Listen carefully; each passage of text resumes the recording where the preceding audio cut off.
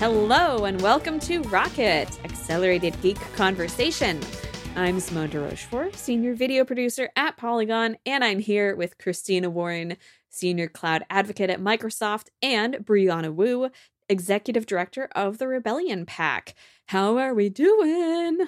I'm feeling it. I think I'm thinking good show. This is my last meeting before Christmas. So let's knock it out. Let's do a good show this week. Okay, a good one this week? We have to? We'll see what happens. Okay, well, Merry Christmas Eve. To both of you, my dear friends, and also to our listeners. We're going to do a good show for you tonight. Of course, we will be talking about the big hack. I would say this week's big hack, but it's more like this year's big hack. And then we're going to continue following the story of Cyberpunk 2077's release. And I think if you have been on Twitter for 1 minute this past week, you know what our dessert is going to be. But before we give you that delicious treat, I have to tell you about how our whole government is compromised. So, the biggest espionage hack on record has happened to, womp womp, mostly the United States this year, some other countries as well, mostly us. As far back as March, the IT company SolarWinds was hacked by what is likely a Russian operation. That's what most of the reports I read are saying, but then some are also kind of hedging their bets and saying, we don't know yet. The hack was discovered by the cybersecurity firm FireEye and disclosed on December 9th. They were not, of course, the only victim. Microsoft in a blog is reporting that half of the victims were tech companies, 18% were government. There were also some government contractors that made up an additional percentage, and that the government agencies infiltrated include the Department of State, Homeland Security, the Department of Commerce, the Treasury, and the National Institutes of Health.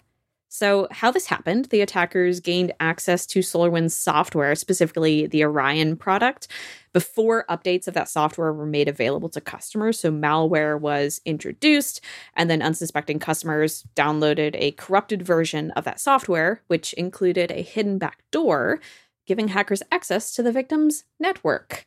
So according to Washington Post reporting that I read, it was basically known that the government was vulnerable to a supply chain hack. There has been a lot of work put into making sure that government programs are protected from malware, but not necessarily a trusted entity that is then compromised. It's something that we were not equipped to detect and respond to, and yet we remained unequipped to detect and respond to it, which is always a good time during a pandemic and a period of transitions of power in government.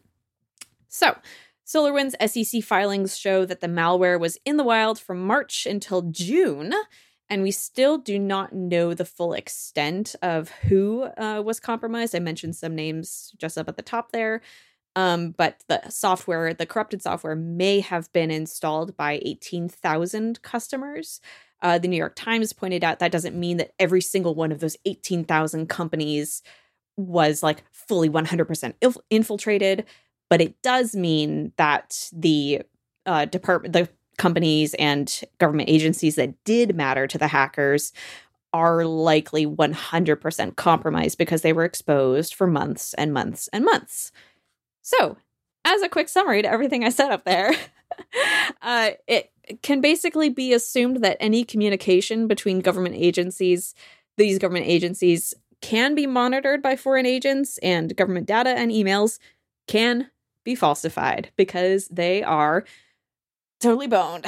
So this is a fun story this is the first we are going to be talking about it.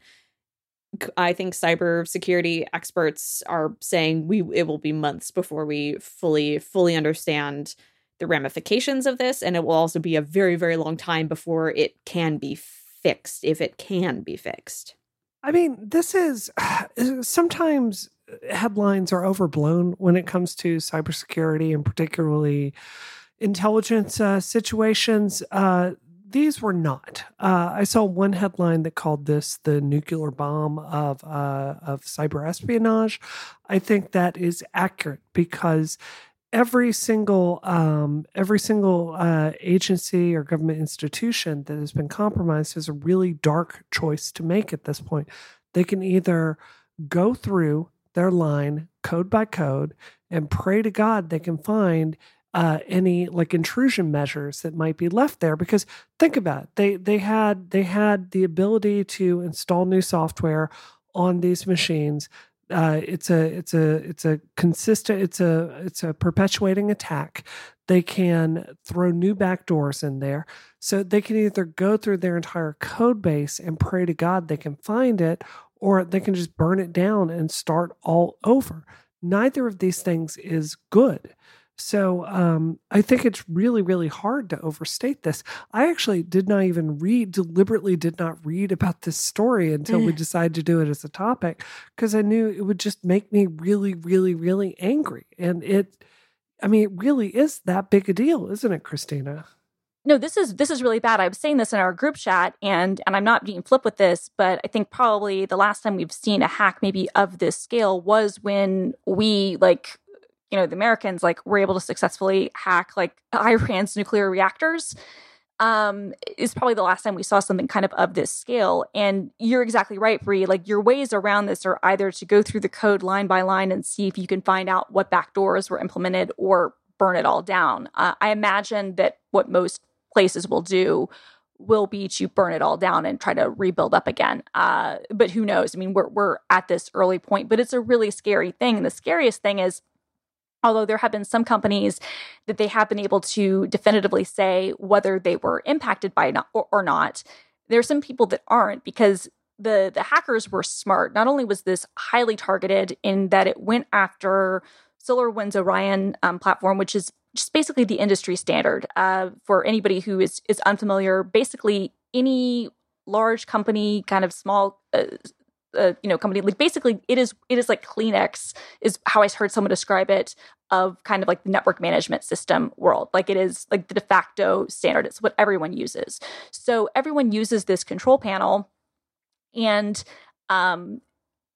so they targeted this specific software. They were able to go through a system update, meaning that they inserted the malware that way, so that the company itself didn't know that they were spreading this on and didn't know what was happening. And then they were really smart in terms of cleaning up their logs and cleaning up any signs that they'd actually been there on the compromised systems that they then had access to. So even the process of figuring out who was and who wasn't impacted, it's not one of those easy things. And I think that does kind of, ramp up for a lot of people, this uncertainty of, we know this is big, but we don't know how big. We don't know how long lasting this stuff has happened. And we don't know how long it will be for some of these companies to be able to definitively say, okay, we know we're no longer potentially at risk for people surveilling us, even as we have this conversation, is really, really kind of unprecedented for this sort of thing. And it's scary, and it opens up a lot of questions about a lot of things, and yeah, not good. Yeah, I totally understand why you avoided reading about it, Bree, because it is one of those stories that makes me automatically feel quite nihilistic.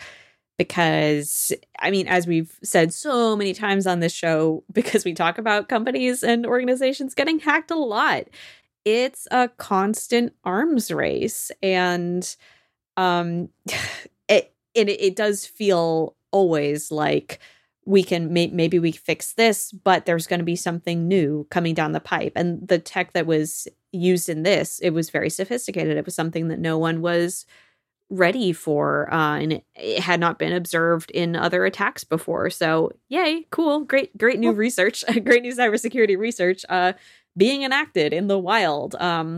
Well, for me personally, this is a lot of why I ran for Congress, right? And, I dropped out because of COVID. I think I would have made a very good congresswoman. This would have been the thing I was born to help address in Washington. Mm-hmm. And you think about it, there's a lot of common sense things to talk about here, right? As far as code updates. What's the procedure for doing code updates? Like, should this kind of software even be in something like the military might touch, right? Like logistics. I think that's a very hard argument, right? Like it's just the kind of problem I wanted to help solve. And yeah, it's hard for me because emotionally I'm not in that game, right? And it's what I want to help with. So I've just completely avoided this. I just you cannot say it often enough. Cybersecurity is a process. I saw a really fascinating discussion this week talking about if, instead of these cybersecurity degrees, if maybe you just needed like a certificate in cybersecurity process, like someone that was very familiar with what the processes are to verify updates, to patch systems, to make sure malware is if there's malware out there that the patches are applied, things like that. And it's so clear that in the middle of so many crises in America that we've got to start taking this seriously. Is the Biden administration going to do that? I don't know. I really don't. And I hope he will. It's an unknown. He, at least, this has been part of the story, he has made a statement about the hack, and in particular needing whoever is responsible to be held responsible and punished for it. I believe as of recording time, Trump has not made any acknowledgement of this happening. Nope. And in fact, Steve Mnuchin, who the Department of Treasury was impacted, has basically been like, nothing was done. Like it was ineffective. Which just raises so many more questions because, like, if the people who are in office right now are not even bothering to look into this, whether because of pride or incompetence, or maybe they are looking into it and they just don't want to say it because they're embarrassed. It's not a situation that engenders trust in our government. No. Well, and what's bothersome to me about this is that, SolarWinds is fundamentally, I mean, they do network management, but they are a security company to a large degree. Like where they sit in the stack is a very important role. And I'm not saying they're a cybersecurity company, but it's definitely a company that is not disconnected from security. And they had been warned. There's a Bloomberg report that says that a former security advisor at the IT monitoring network management company SolarWinds said he warned management of cybersecurity risks and laid out a plan to improve it that was ultimately ignored. And it goes on to give Bloomberg this 23-page PowerPoint presentation, which I got to say, someone working in corporate America, that is the most corporate America thing I've ever heard. A 23-page PowerPoint, that is, in fact, how people have to present plans in corporate America. Said that this was in 2017 that he'd recommended that company executives appoint a senior director of cybersecurity, and he told them that the survival of the company depends on an internal commitment to security. He then terminated his relationship with the company a month later because he didn't believe that leadership was taking things seriously or was going to make the changes that he wanted. There was also another former SolarWinds engineer who talked to Bloomberg that he also, tried to kind of point them towards taking things more seriously. This is all really bothersome to me that these things are now coming out. Not to say that in any way, like in some cases, I think you can say this was clearly the company's fault. The way that, other than maybe some bad passwords for some of their stuff aside, I don't think that we have any proof of that at all. What I do say and I do feel like this is a very targeted attack. Like this is a state-sponsored attack that is very, very highly targeted, that is going after, this piece of infrastructure because it touches so many corporations. It touches government entities. It is this thing that there isn't really a replacement for to a large degree. And I would argue if you did have a replacement, that replacement would probably have even more security holes and this and that. So this was highly targeted. And so I'm not yet at the point where I feel like we can say the company is at fault here because they might not have been. It might just be the same vulnerabilities and issues that every single company on the planet has. This was one that was just monitored really closely, and that they decided to be incredibly smart in how they, inserted in the malware, and this terrible stuff is now happening. So I don't want to put the blame on the company, but at the same time, it is disconcerting for me when these reports come out, and if as they do go through the investigation, I do think that it'll be interesting to see how much effort was really put into the company to care about these sorts of issues, because I feel like we should be requiring that of any of the companies that we are relying on for any of our network management stuff, like or anything that is that crucial to our infrastructure. These should be things where the topmost of mind, they should be thinking about what are they doing for their security infrastructure and what are they doing to prevent people from breaking in to their systems and then, basically weaponizing their systems to attack their clients.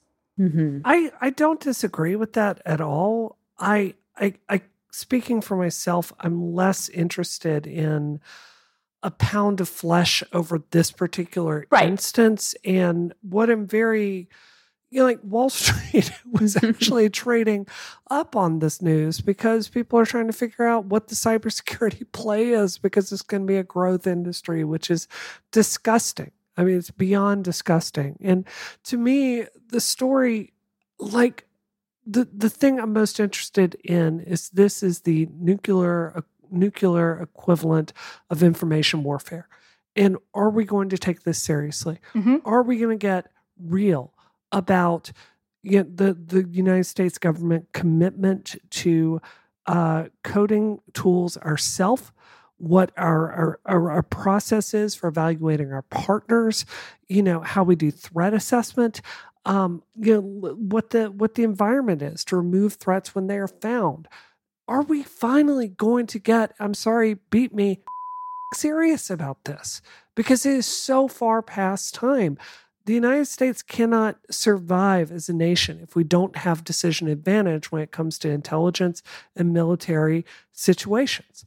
And we are entering an environment where we are so inept when it comes to cybersecurity, we are not going to have decision advantage.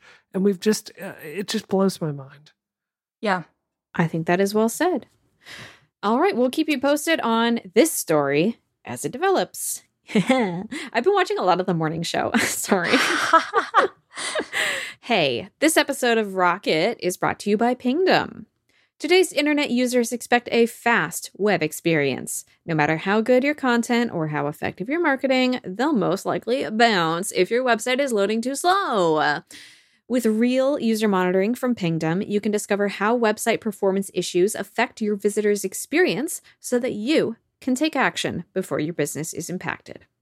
How your visitors experience your website differs depending on the browser, device, and platform they use. So you want to identify how visitors are experiencing your website so that you can make informed optimizations and deliver a great performance to those who matter most. Real user monitoring is an event-based solution, so it is built for scalability, meaning you can monitor millions of page views without compromising the fidelity of your historical data or breaking the bank in the process. Get live visitor insights today with real user monitoring from Pingdom. Go to pingdom.com/relayfm right now for a 14-day free trial with no credit card required. Then, when you sign up, use the code ROCKET at checkout to get an awesome 30% off your first invoice. Thanks to Pingdom for their support of this show and Relay FM. Hey, let's talk about some cyberpunk. So, let me catch you. Previously on Rocket. Cyberpunk 2077 was released by CD Projekt Red after 8 years of development. Reviewers were given access to, I believe, PC versions of the game and thought it was pretty dope. Then the game came out into the hands of players not only on PC, but also on Xbox Series X, PlayStation 5, and maybe most importantly, PlayStation 4 and Xbox One. And that's where things got bad. Game broken. People mad. Lots of very nasty words thrown at people who didn't deserve vitriol, but lots of nasty words thrown by me at people who did deserve vitriol.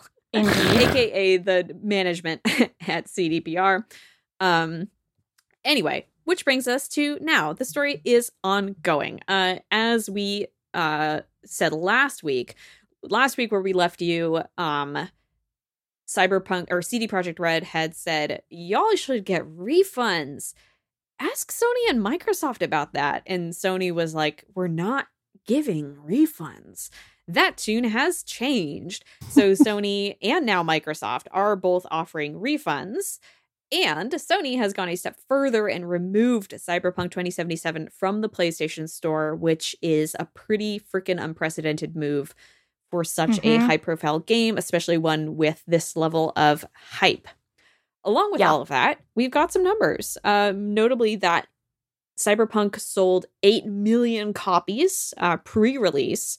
And in total, like including copies sold since it was released, it sold 13 million copies, which is a big ol' number, and has totally recouped its costs of development, which is a surprising thing to say for a game that does have an 86 score for the PC version on Metacritic, but with console scores in the 50s, according to this excellent piece in Paste from Garrett Martin.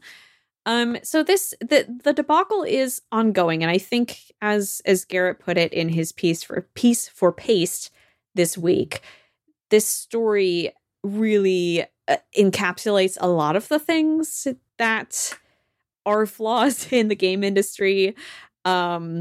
If I can read directly from his piece.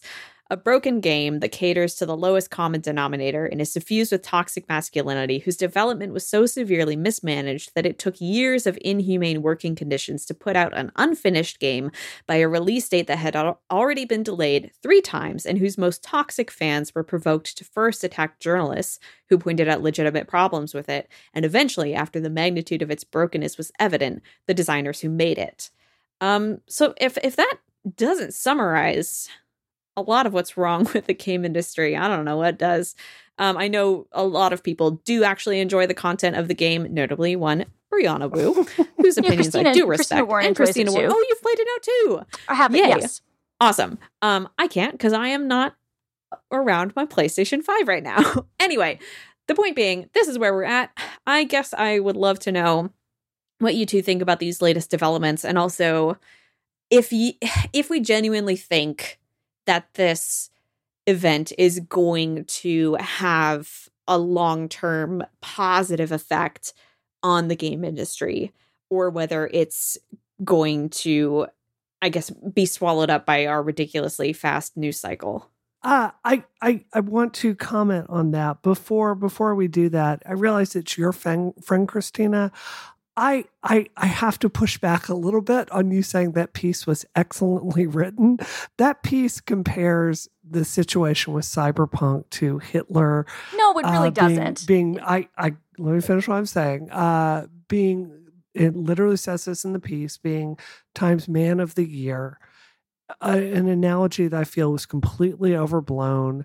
I felt like the piece was beyond hyperbolic, and I don't share that opinion, and a lot of game developers I know also don't share that opinion, but that is okay. The only thing I'm gonna push back on that is sure. I think it's fair to read it in context. He said that it's not as an award or an accolade, but it's the same warning and admonishment as the rest of the world. And no, we are in no way comparing a bad game to history's greatest monster. But if you're looking for an example of when an award isn't really an award, time kind of set the standard back in 1938. If you do that, and then the tweet that they chose to promote this up, I'm not defending the tweet. I'm just saying let's not like discount a whole thing into a tweet that like the publication chose to send, which I don't agree with the tweet. I'm just saying, like, I don't feel like it's equally fair to say this analogy, which I wouldn't have made the analogy.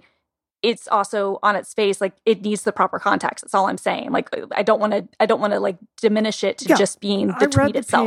I read the piece. I hear what you're saying. I don't agree. I think if your job is to communicate with the public, that was a poor analogy to use.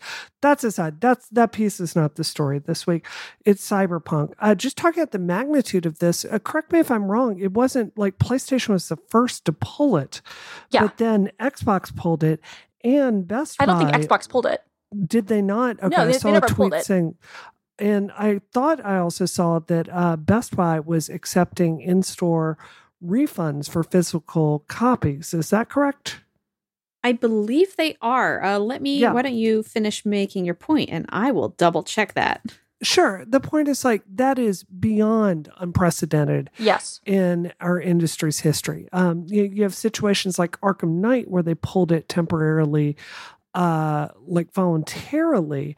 I think if you read behind the lines of this story, it's very clear to me that this was not really a mutual decision. No, not at all. And I almost think it's worse that they ended up profitable because of the pre-sales, because it's just going to encourage this from happening again. So I have to tell you, Christina, all week as I've been reading the fallout from PSN, I felt guilty about last week's show because I don't think I was defending it. I felt like I was giving a benefit of the doubt that as the week unfolded, they did deserve.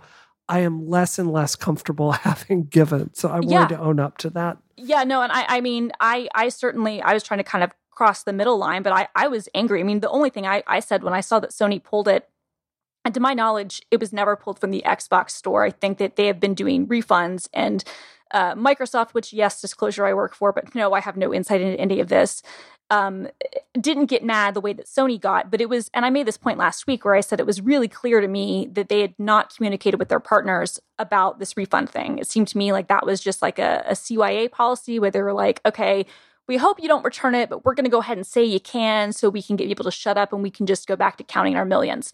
And you got to talk to your partners first. They clearly didn't. And Sony was pissed, understandably so, to kind of be thrown under the bus and have to start doing something that they historically don't do. And so Sony's response to that is to say, okay, you want refunds? Fine, we'll refund the game. But guess what? We're also removing it from digital distribution, which is huge.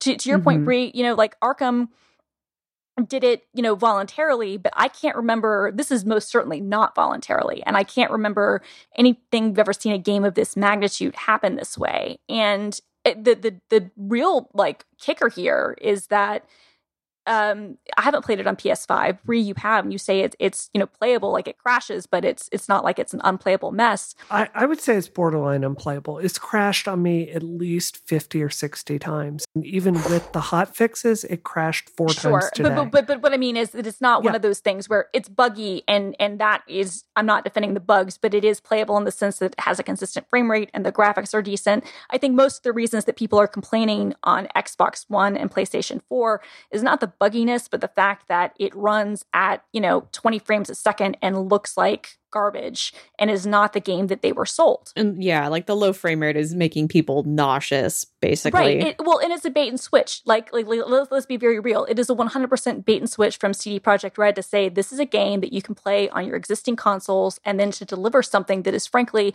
not a defensible deliverable at all. And that, as we discussed last week, it seems like they didn't bother to do the proper testing for that at all. So I think that the problem, though, is that you now have a game which might not be, might be in a buggy state and might not be in a great state, but you do have, people who are getting PlayStation 5s for the holidays who can't even buy the game, right? It's removed from distribution. And I think that, I can't be mad at Sony's decision, but that's going to put CD Projekt Red in a really difficult position, which is, how do you ever get gamers to trust your game again, so that when you do have these maybe 1.5 version patches, or you do this other stuff, that they can say, okay, now it's finally good enough, right? How do you win that trust back? I don't know how you do. This is the thing I'm so peeved about, and I want to briefly update you. Yes, Best Buy was refunding copies on PS4 and Xbox One until December 21st. And GameStop is also reportedly accepting returns of PS4 and Xbox One copies, even if it's an opened box, which is not something, again, totally unprecedented. They don't do. Right. But yeah, to your point, it is just infuriating. And I know I mentioned last week, this is a company that, despite its missteps, had so much trust and people put so much faith in them. And that's completely burned to the ground. And I also just feel so frustrated on behalf of the developers who made this game, who worked for so long on it, to see it enter the world in... Yep. If somebody, if I were writing a rough draft of a story, or I had a rough draft, the first cut of a video, and somebody published that, I would be so upset. And I'm not likening this to a first draft, but to have I was going to say that they had 8 years. Like, that's the one thing we have to push back on a little bit. Like, I'm in no way trying to say that I don't have immense sympathy for the designers and developers and programmers and artists who worked on the game, because I do. But we do have to also acknowledge that this was an 8-year-long process and that they moved dates 3 times. But I think if it takes you 8 years to make a game, it's not like they're not twiddling their thumbs being like, gosh, we don't know how to code. No, I'm not saying that. What I'm saying, though, is that when you have this long, like, the game has to come out. It can't be in perpetual thing. Like, you have to have a due date. I'm sorry, what you do. And they missed their due date 3 times in 2020. We already discussed last week that they lost an enormous amount of money with all this high-end stuff that they had planned when they missed the June launch. Like, they blew it on a number of occasions. And I still go back to this was that's a management product and a scope problem, in my opinion. I agree with you. And I'm not coming down on the designers and the developers, but I'm also just saying, like, frankly, if you put this much work into it, it is a management error, like 1,000%. But it also, I would hope that at this stage in the game, regardless of any of those other things, that it wouldn't be like, you wouldn't feel like your first draft was out, right? Yeah, like, I would hope that's a good point.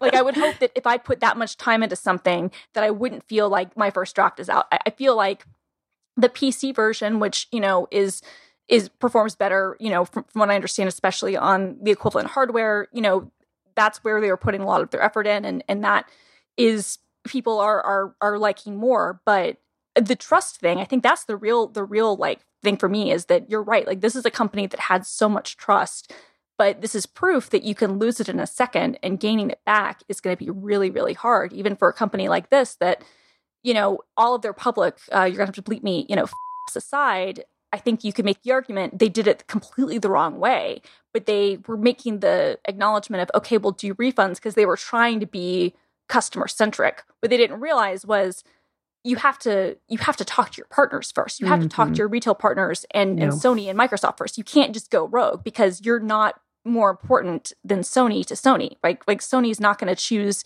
you over them. There's just not. Like, they don't care.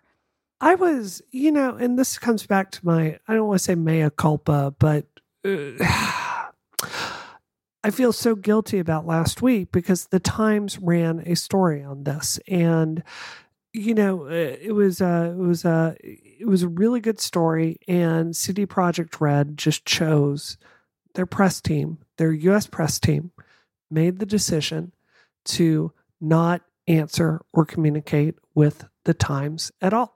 That same marketing department that was willing to give the benefit of the doubt to last week, saying, oh, Christina, they're good people. I read that piece and I'm just apoplectic that they're just making the decision to just say F you to the press, asking utterly reasonable questions. Mike is a reasonable guy, right? He's not going to...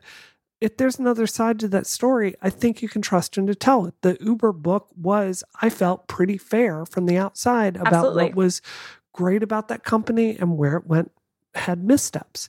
And I really agree so much with what you're saying. Like, they are not going to be able to just throw in some free DLC and some in-world creds and make their player base happy. I mean, I thought Mass Effect Andromeda really hurt BioWare as a company.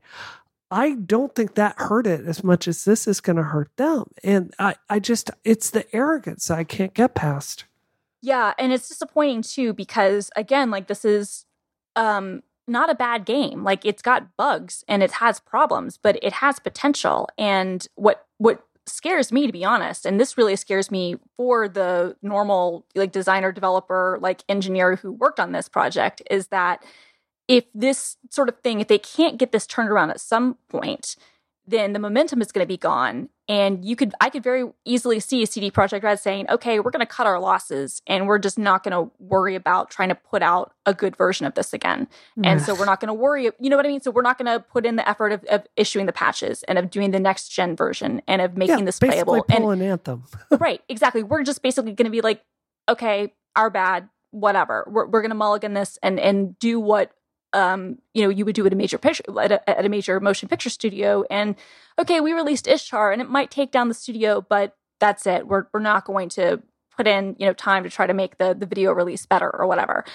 That to me would be even worse, because at least now you have an opportunity that if more time can go into it and if they can like refine some things, where you have a game that is at its core playable and could be a good experience for people. Like, you can't get past the launch disaster and all of that stuff, but it could turn into something like that's what makes games a unique medium over movies or albums, is that they don't live in that one moment in time, especially now. They can evolve and get better, improve, and in some cases, get worse. But they live beyond just that moment of when it goes gold on your initial release. That's a cool thing about games today.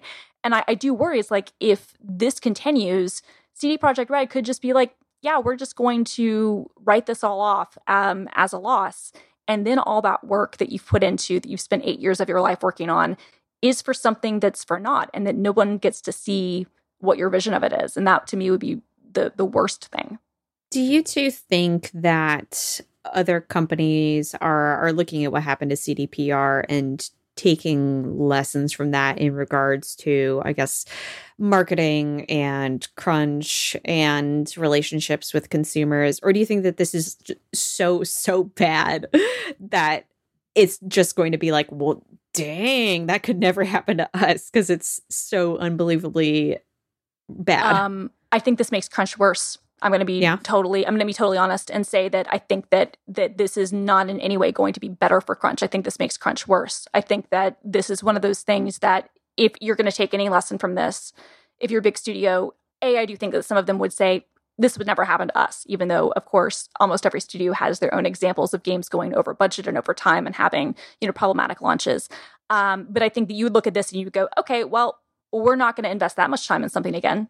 You know what I mean? Like, that would be my takeaway if I were being like, not taking the proper things, but if you were just looking at it like as a manager, you could be like, yeah, okay, so we're not going to have 8-year development cycles. So that means that crunch is going to get worse, because we would rather know and get it out there and make sure that it's completed in whatever form it is, so we can move on to something else, rather than investing so much of our resources wrapped up in this one thing for it to come out and still not be done and still have all these problems. So if anything, I do honestly fear that this is the sort of thing that would make crunch worse.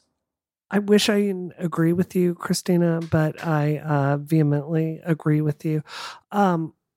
Simone, I had not heard I'd heard the profitability breakdown of this game. I had not heard the breakdown as far as post orders and pre-orders. And when I heard that, my heart just sank, because I know exactly what the industry is going to do because of this. They're going to continue emphasizing this pre-order system that makes you buy the game before reviewers get their hands on it. Yep. And I just think that's the worst thing for the industry. I think regarding crunch, if anything, it's going to go the opposite way. It's going to be like, come on, we can't have a CD Projekt Red situation. We got to get it out there. What are you doing? Come on, get it out there. Work nights, work weekends. Come on, QA team, get it done. We're going to pay you less. I think it's a perpetual nightmare. And I am the one thing I think that could save this situation is the lawsuits, the investor lawsuits. And if a private lawsuit can make it more expensive to do the wrong thing than the right thing in this situation, maybe that will get their attention. But barring that, I just think it's going to exacerbate the worst tendencies.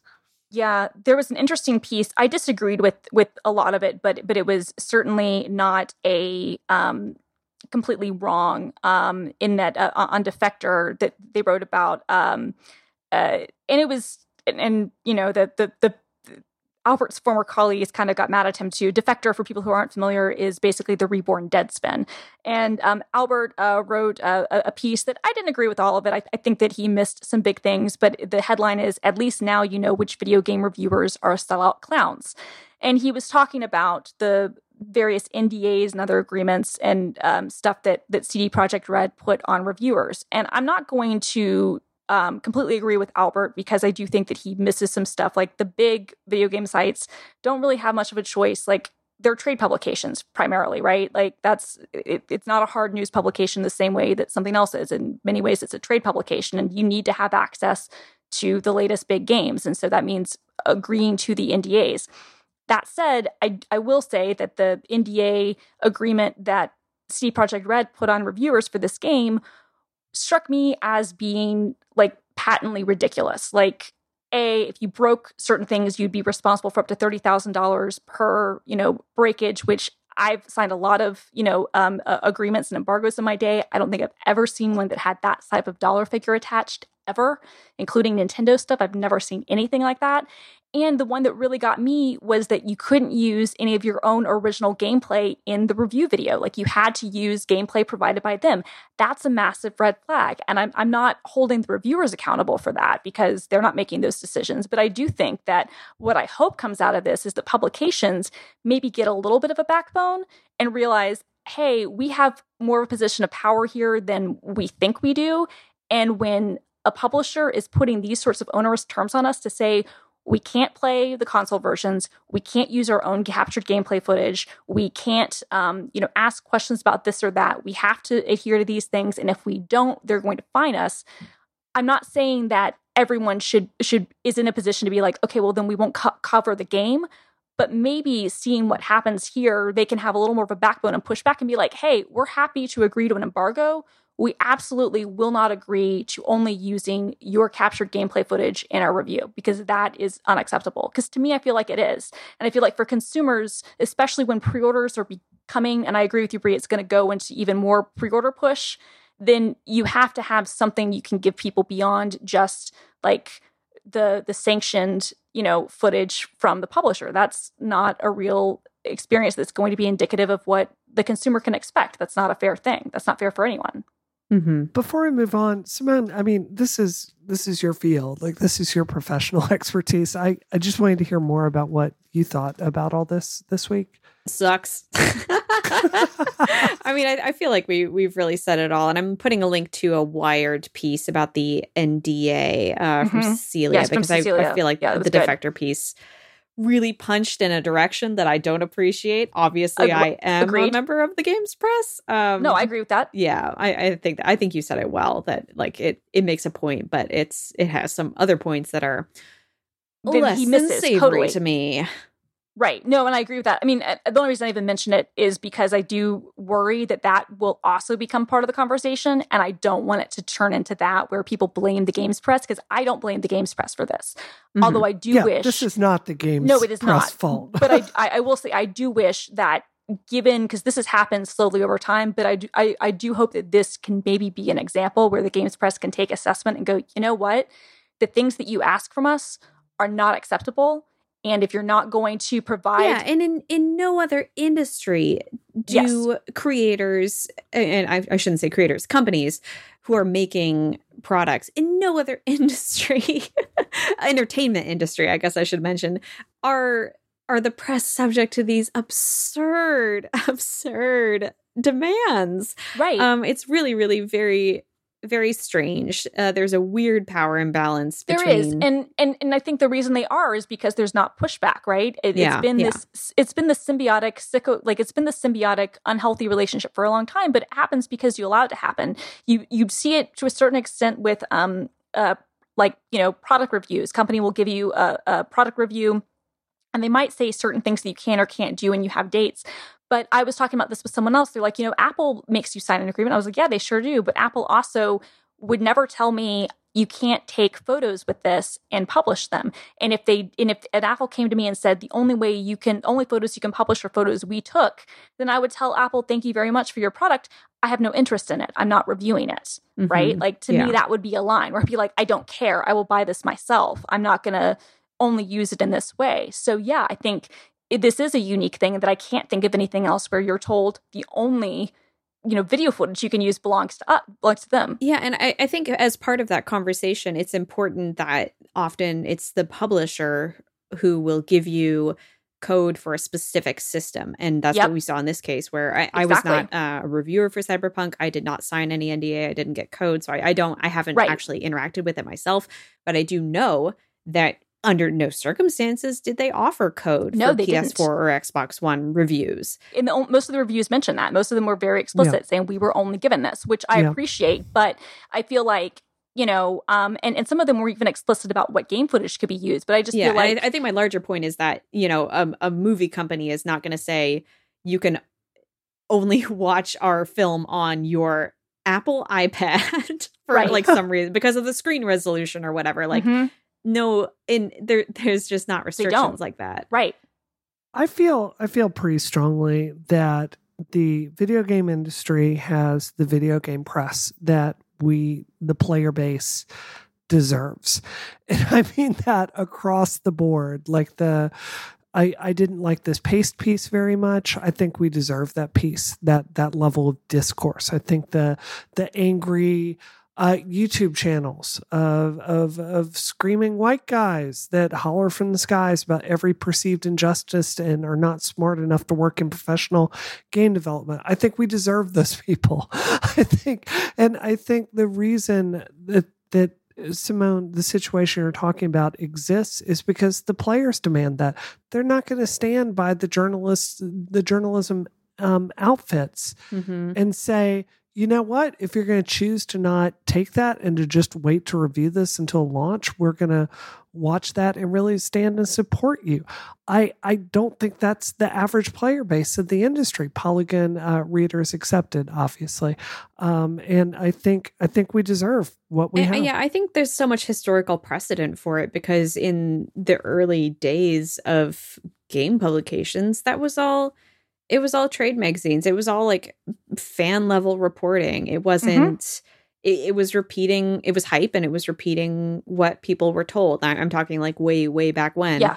And I think the player base in many ways, for some reason, is still not conditioned to mistrust what the companies are telling them. No, they're not, because they're fans first. And there's a much longer discussion I want to have at some point about how I feel like fandom has gone too far and has failed creators in a lot of ways. But that's for a discussion for another time. But this is something I've been thinking a lot about. But yeah, I agree with that.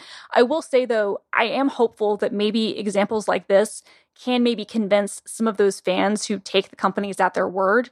You only have to be burned a couple of times before that mistrust sets in. And I think that even the biggest Project Red fanboys, if you bought that game and you're a huge fan and you paid your $70 and you bought it for PlayStation 4 or Xbox One and you got the experience that you got, or even if you have it for a next-gen system and you have to, it crashes 50 or 60 times, when you have this negative experience and it's taken this thing that you will look forward to for years and it's turned it into this, that's not something that next time CD Projekt Red comes out with something, you're not going to be like in the hole with them, ready to go to war when they're coming out again. Like, that's the thing. Like, ultimately, like when you've been burned, you're not going to come out with, again, then Nintendo can get away with so much of the stuff that Nintendo does because they don't mess up very often. Like, that's the thing. Like, Nintendo is abusive in a lot of ways, but they can get away with it because you have a good experience.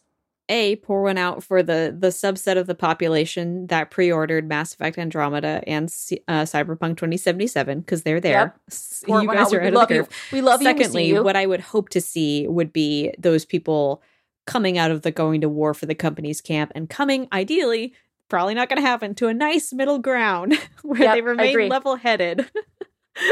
And don't yell at either end of the publication spectrum, either the publishers maybe just or the journalists. Maybe just enjoy the games. Like, you don't have to carry water for billionaire corporations or for media. Like, you don't have to be you don't have to do their work for them. Like, honestly, you're not on their payroll. They have don't love PR you. teams. Anyway, we have to move on. Yeah. It's time for dessert. Oh my God. So this is the dessert. This is the dessert. It is the dessert of the year. Elle Magazine on Sunday night decided to really just light a fire on Twitter by dropping, again, on a Sunday. They ruined Ben Smith's big media moment. He always has the best media story Sunday nights, and even he admitted I shouldn't have published this week. What did he publish? Wait, we're not going to get into that. Hang on. It's nothing that interesting, to be honest. This is the story. Yeah, and that's why he shouldn't have bothered. Sorry, Ben. Stephanie Clifford over at Elle published a piece that I, for one, did not see coming about a former Bloomberg reporter, crime reporter, who threw away her entire life, marriage, job, etc. To date, ? Huge quotation marks. Martin Shkreli, the guy, the bad guy who raised the prices of the drug prices 5,000%. And bought a Wu-Tang album that he will never let anyone listen to for $2 million, got convicted of fraud in 2017, the guy who's in prison now, who smirked during like a hearing about why'd you raise those life-saving drug prices 5,000%? And he just looked like a jerk. She fell in love with him, I guess, and this piece is truly wild. And did you read the Q&A afterwards? And there's a Q&A, which frankly should not have been published. Christina, can you briefly take us through some bullet points of this story? Yeah. Okay. So this is like basically like shorthand for how to blow up your life in like 5 easy steps. And notice say blow up, not ruin. She's going to be fine. She's, we'll talk more about that when we get through it. But how to blow up your life. So number one, get too close to a source. So she and Martin developed a relationship / friendship while she was working at Bloomberg. She took some time off to do book leave. When she came back, she wasn't writing about him, but Bloomberg was like, you're tweeting too much about him and it's making us uncomfortable, so you need to quit your job. And so she was like, cool, I'm going to quit my job. So then she decides she's visiting Martin in prison at this point. And, back up. So she was covering him, somehow became friends with him while she was still covering him. Her emails to him were actually used in sentencing, although her name was redacted from it. And his like blasé kind of take on this is when he was in jail before he was sentenced. And this was, you'll recall, he was put in jail because of claims that he made about how he wanted pieces of Hillary Clinton's hair, and that was deemed as a threat. And so he was, he was out on bail, and they were like, we are revoking your bail and you are in jail now. Ha ha. So he sent emails to her using the prison email system that his own lawyers are like, yeah, those emails probably got him 2 extra years on his sentence. So she was already part of the story that way. Then she, quits her job, is visiting him and confesses to him, I love you, or I'm in love with you. And he's like, I love you too. And then she's like, can I kiss you? And he's like, sure. She then gets divorced from her husband. So she gets divorced and decides to just go all in on prison reform and being all about Shkreli. And the best part is, I guess the highlight is, they haven't seen each other in quite some time. And when he found out that she was going to be writing this story, he cut off all contact. And, she froze her eggs. That's another thing I need to add into, because he's going to be in jail for so long. She froze her eggs, and they were talking about how they could, maybe have children together. So then, she's doing all this stuff for him. She was even listed as his fiance or life partner in his, request for clemency to get out early because of COVID, which didn't go through. But when he found out that she was going to be writing this story or participating in this story, he cut her off. He hasn't talked to her. And his response when, Elle reached out to him was, I wish her well in her future endeavors. And that's basically it. So she threw her life away, her career away. The marriage, maybe she was looking for a way to get out or whatever. I'm not going to speak on that. But she basically blew her life up for a guy that she's kissed. That's it. And it smelled like chicken wings. Yeah, it smelled like chicken wings when she kissed him in the jail. She's kissed. She hasn't seen in person in almost a year. Who has basically refused to talk to her and wants nothing to do with her. Wow. Truly, the end of that, where she finds out from the reporter saying, "Hey, we saw a comment from Martin. Here's what he said," and that's the moment when she basically found out, gosh, he's breaking up with me, isn't he? That's what sent me over the edge, because I was pretty peeved for a few reasons, and obviously invested and complicit, etc., etc. You hate to see a story where a woman blows up her life and gets together with such a horrible person that doesn't end with her breaking up with him. Right. The fact, and it's so predictable that he did this because he's so obviously a manipulative person. Yes. And she knew it. Like, she had professors. She was in this graduate program at Columbia. Okay, like very, very, very good graduate program, right? Like top like graduate like journalism program in the country. She's in this program, and one of her professors, because she wrote an essay about him, was like, maybe don't get too close to him because he really seems like he's a manipulator, and I worry about you in this. Like, maybe chill out. Like, the warning signs were all there. This is a smart woman. Like, she then did the Q&A. I mean, the reason I feel comfortable talking about this, a lot of people have been like taken immediately aside. Oh, there's clearly something mentally wrong with her. She's a victim of abuse. She's a victim of this or that. Look, you know what? I'm not a doctor. I'm not, and you can't diagnose people through their writing anyway. I'm not a doctor. She seems completely of sound mind and body. She did a Q&A. She's continuing to tweet and engage. So if she's going to come out here like this and all of her, like, all the things she's done are insane to me, but also don't strike me as being like problematically insane. So I'm just going to be like, you've made these choices, and I'm going to engage with them, and I'm going to like have opinions and feelings and be like, girl, what the hell? Like, I'm going to enjoy. I think I fall on the side of, I think she wants to sell that book because the thread of it has been like, she starts writing a book about him because she's the person who has more access to him than anyone. Right. And nobody wants it because what the story she wants to tell is one where he's not a complete jerk ass. It's something that is a little more humanizing of him. And all the publishers are like, no, we don't want it. We don't care.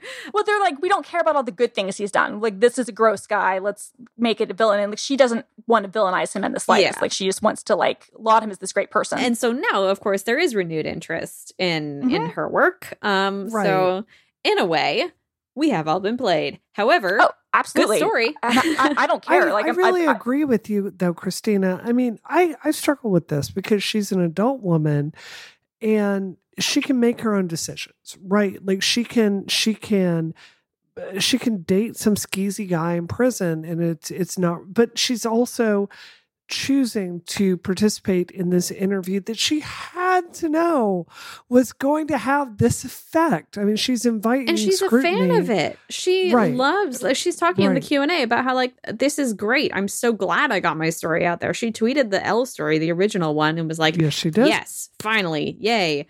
And she's in the comments interacting with people. But I guess just for me personally, and maybe this is me being so open-minded that my brain is falling out of my head, I feel like she has suffered the appropriate professional consequences for falling in love with one of her subjects and not being objective.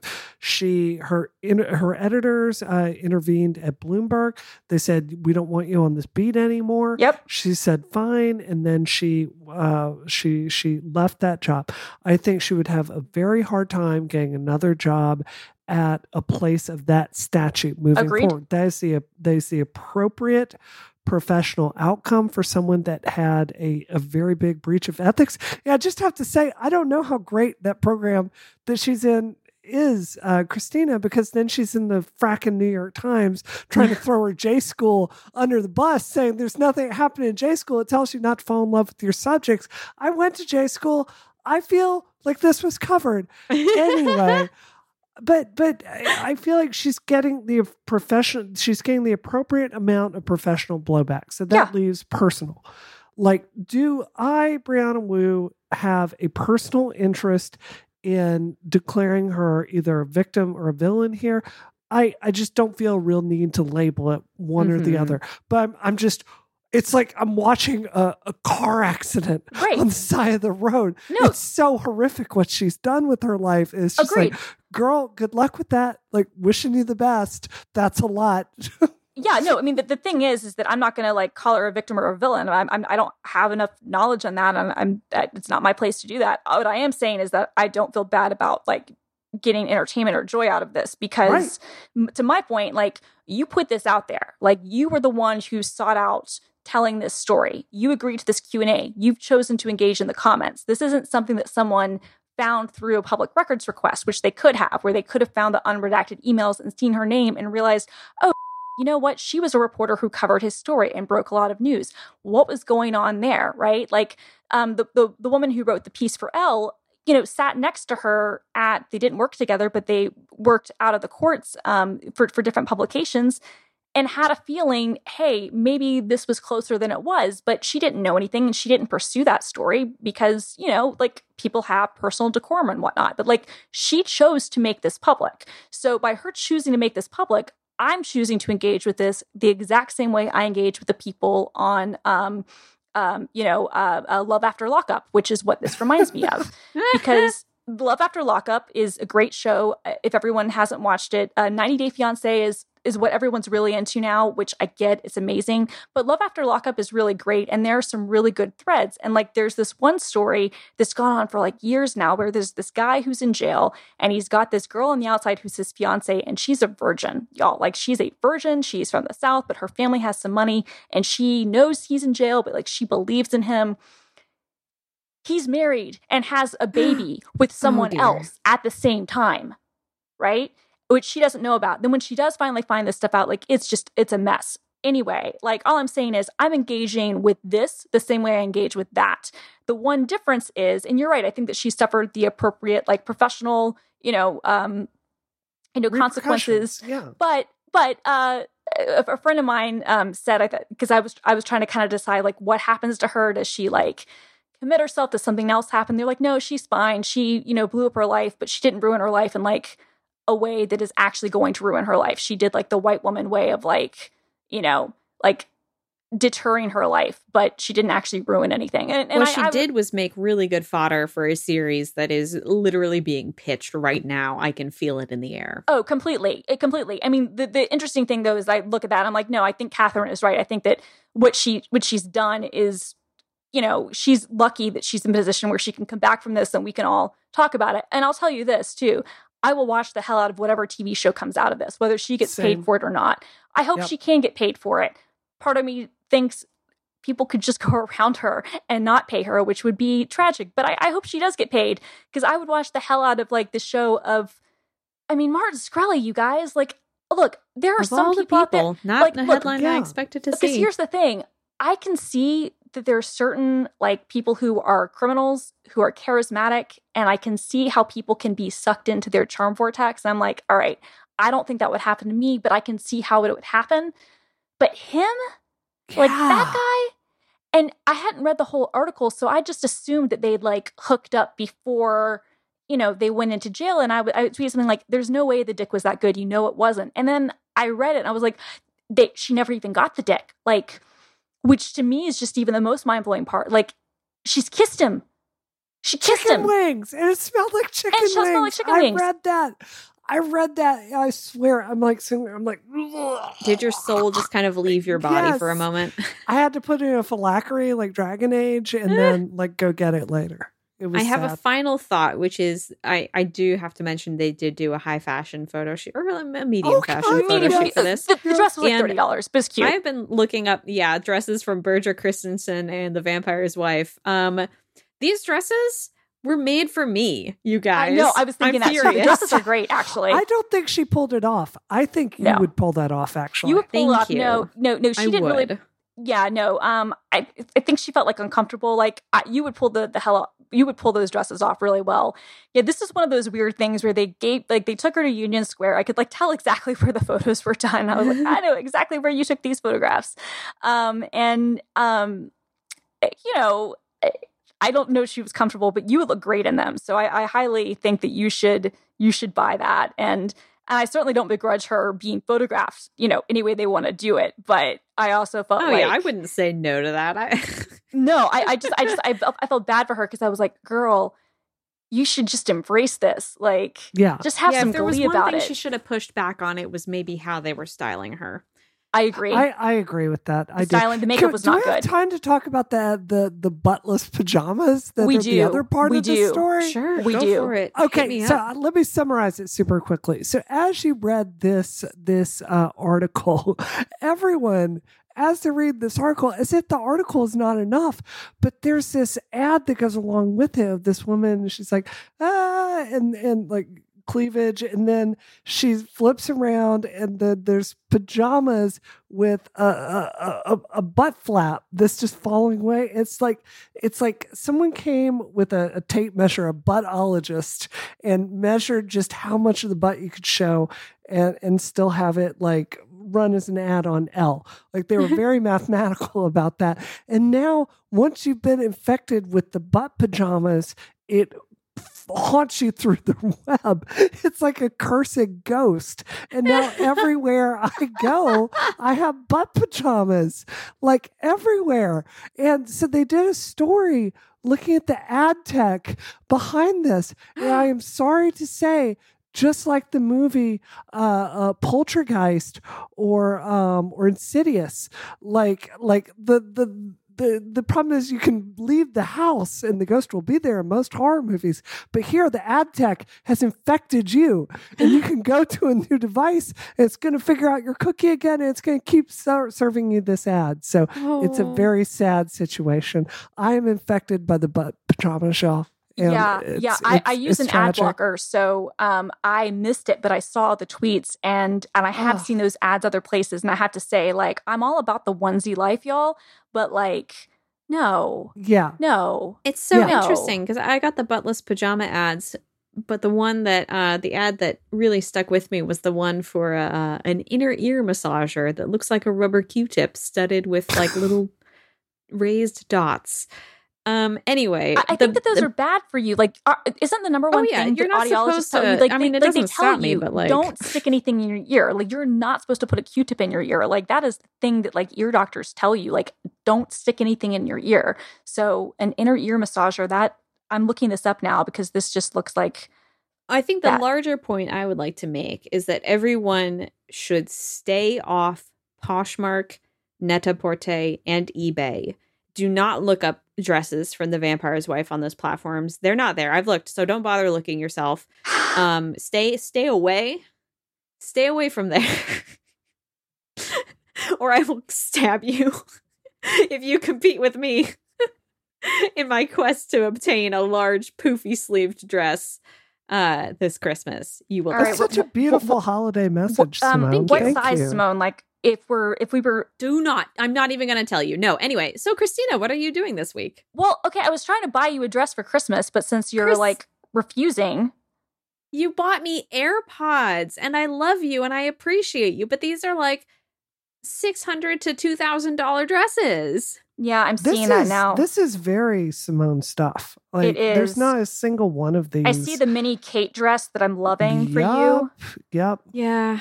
The Berger Christensen one has an open back that makes me lose my mind. It's so pretty. I love this like 1930s silhouette. Anyway, Christina, what are you genuinely doing this week? Okay, so I'm on vacation. So you guys, I'm like doing nothing. It is fantastic. I'm literally like ordering Taco Bell at 11 p.m. at night and watching ER on my iPad and rewatching other series that are streaming or otherwise. I'm playing video games. I'm doing nothing. It is awesome. Oh. I love this for you. Brianna, what are you doing? I'm still working in Georgia. I wish I could celebrate Christmas this year. Like I'll take a couple hours off on Christmas, but the Georgia special elections on the 5th. We are barely winning the polls, and Trump outperformed the polls this time. So I don't trust anything. So I'm organizing volunteers to go knock on doors even as Christmas is going on to keep the efforts going. So I'm working on all of that while I'm continuing to heal. I can actually slightly walk again now, which I'm very pumped about.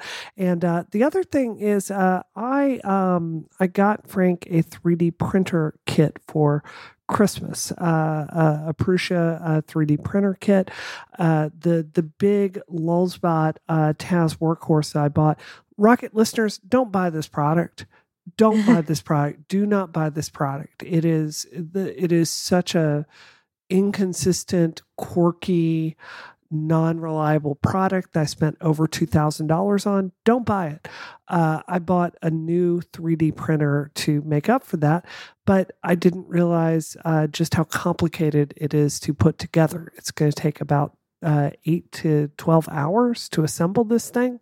I'm about 6 hours into it now, and hopefully I will finish that soon. Good luck, and thank you for the work that you are doing. Indeed, thank you very much. Gotta win. I unfortunately am falling more in the Christina boat where I'm doing nothing. Hell yeah. And it's pretty great. Made a lot of cookies today, and I'm just gonna enjoy my quiet holiday before my next video comes out, which now I can say it will. Because my paperwork is done. But I will tell you more about that when it comes out. So finally, thank you so much, everyone, for listening to this episode of Rocket. Where can you find me online? Thank you for asking. Doom Quasar on Twitter, Instagram, and youtube.com/Polygon. Christina, what about you? You can find me fighting with Yang Gang people. Why? I don't know, actually. This is what vacation does to me. At film_girl on the Twitters and the Instagrams. Oh, ho, ho. And Brianna, what about you? Well, if you want to support Rebellion, helping win Georgia, helping win the Senate, you can do that at helptherebellion.com. And you can follow me on the Twitter machine at Brianna Wu. All right. Thanks, everyone, for listening. If you could give this podcast a rating and a review on Apple Podcasts, that's much appreciated. A nice little Christmas gift for us. Other than that, this episode of Rocket is terminated. Terminated. Terminated.